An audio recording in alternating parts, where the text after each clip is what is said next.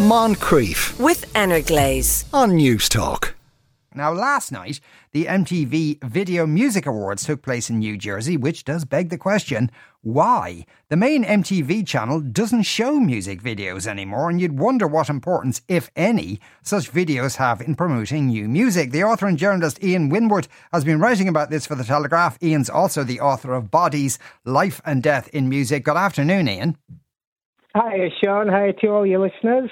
Greetings from London. Now, a load of glitzy celebs and all the rest of it, and big names in the music industry turned up. What's in it for them? Well, do you know what? It's the strangest thing, because this event must have cost a fortune. As it so happens, I spent the first 6 months of the year in New York with my wife's work. And the venue at which the VMAs were held is a venue called the Prudential Center, which is about 14 miles away from Manhattan in a New Jersey town called Newark. And it's a state-of-the-art ice hockey arena, and I used to go there and watch the ice hockey. So this event must have cost millions and millions of dollars, I imagine. But like you say, I'm not sure what the point of it is. While I was sort of preparing for this interview, Sean, I did have the BBC lunchtime news on quietly, and it was the penultimate item on the news that Taylor Swift had won 9 awards, which is apparently a record breaker. But I'm a music journalist. I haven't seen any of those videos. And while I'm not perhaps as young as Taylor's target audience, or many of them, I do think that speaks to the fact that there isn't a great deal of cut-through for these videos themselves. I don't think it's just me being old, Sean. Yes. No, okay, kids don't watch TV anymore, but what the social media feeds are looking at, even, the likes of TikTok, there's maybe a clip of that video. Would they bother their arse to go and find the actual full-form video and look at it? Well, apparently so. I mean, as you said when introducing me, I actually did write a piece about this. And I have to say, I ended up more confused after I'd written the piece than I was before. As for TikTok, which is a whole different world to me, but I have been trying to get my head around it a little bit. Apparently, users are shown very short video clips, and usually a minute or less than a minute. And then what happens is they then go onto YouTube, which of course that frightening and feral constituency of young people, that's sort of like television for them. Whereas perhaps in my youth, I would just sit and watch MTV for an unhealthy amount of time each day. But just quickly, of the albums that are coming out this week, I picked two prominent albums that are coming out this week on Friday. There's an album from 30 Seconds to Mars and an album from The Pretenders. And both of their lead-off songs have videos. I mean, the Pretenders video looks like it cost about 14 euros to make, but there is a video. And the 30 Seconds to Mars, and these presumably are older audiences. These are established bands, but the videos have been made. They are on YouTube. I checked it out. Yeah. But it's weird. I still don't get if there's any connection with.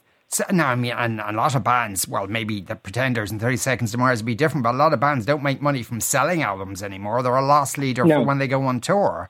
So do you think the video was even more of a loss leader?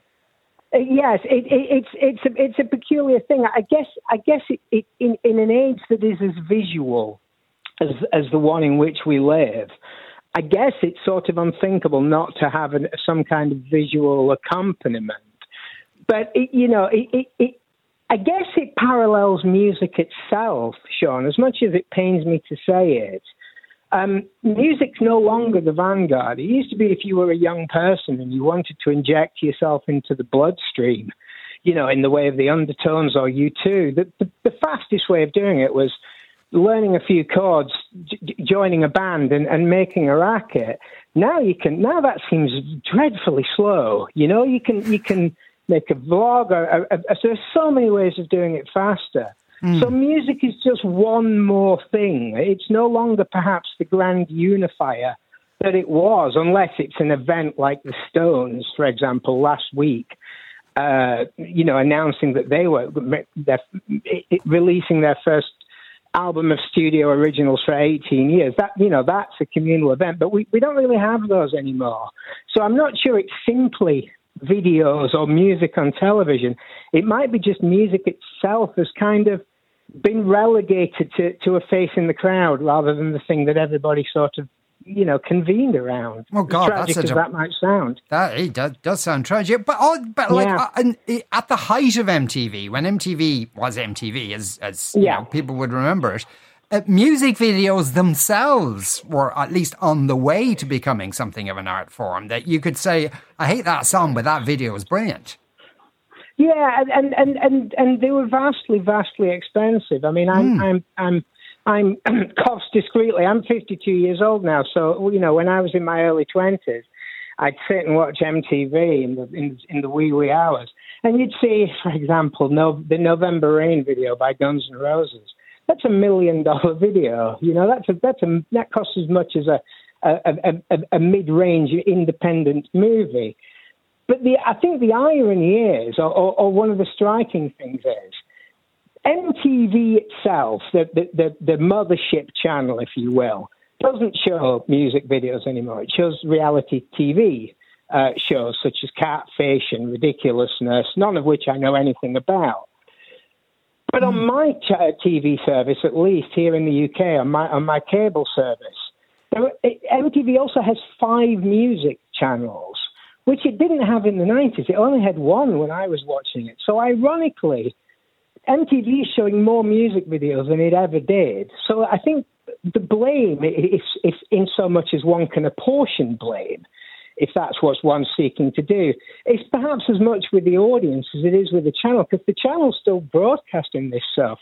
And it's broadcasting the 1975 as well as older videos. So they're still there. Yeah. Is anyone watching them, though? Because, it costs 10 pence to set up a channel at, channel 4072.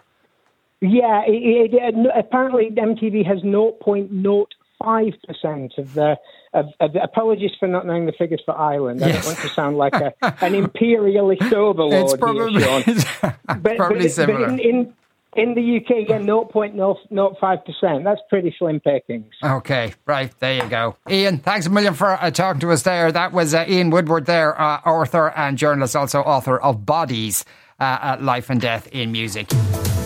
Moncrief, weekdays at 2 p.m. with Energlaze on News Talk.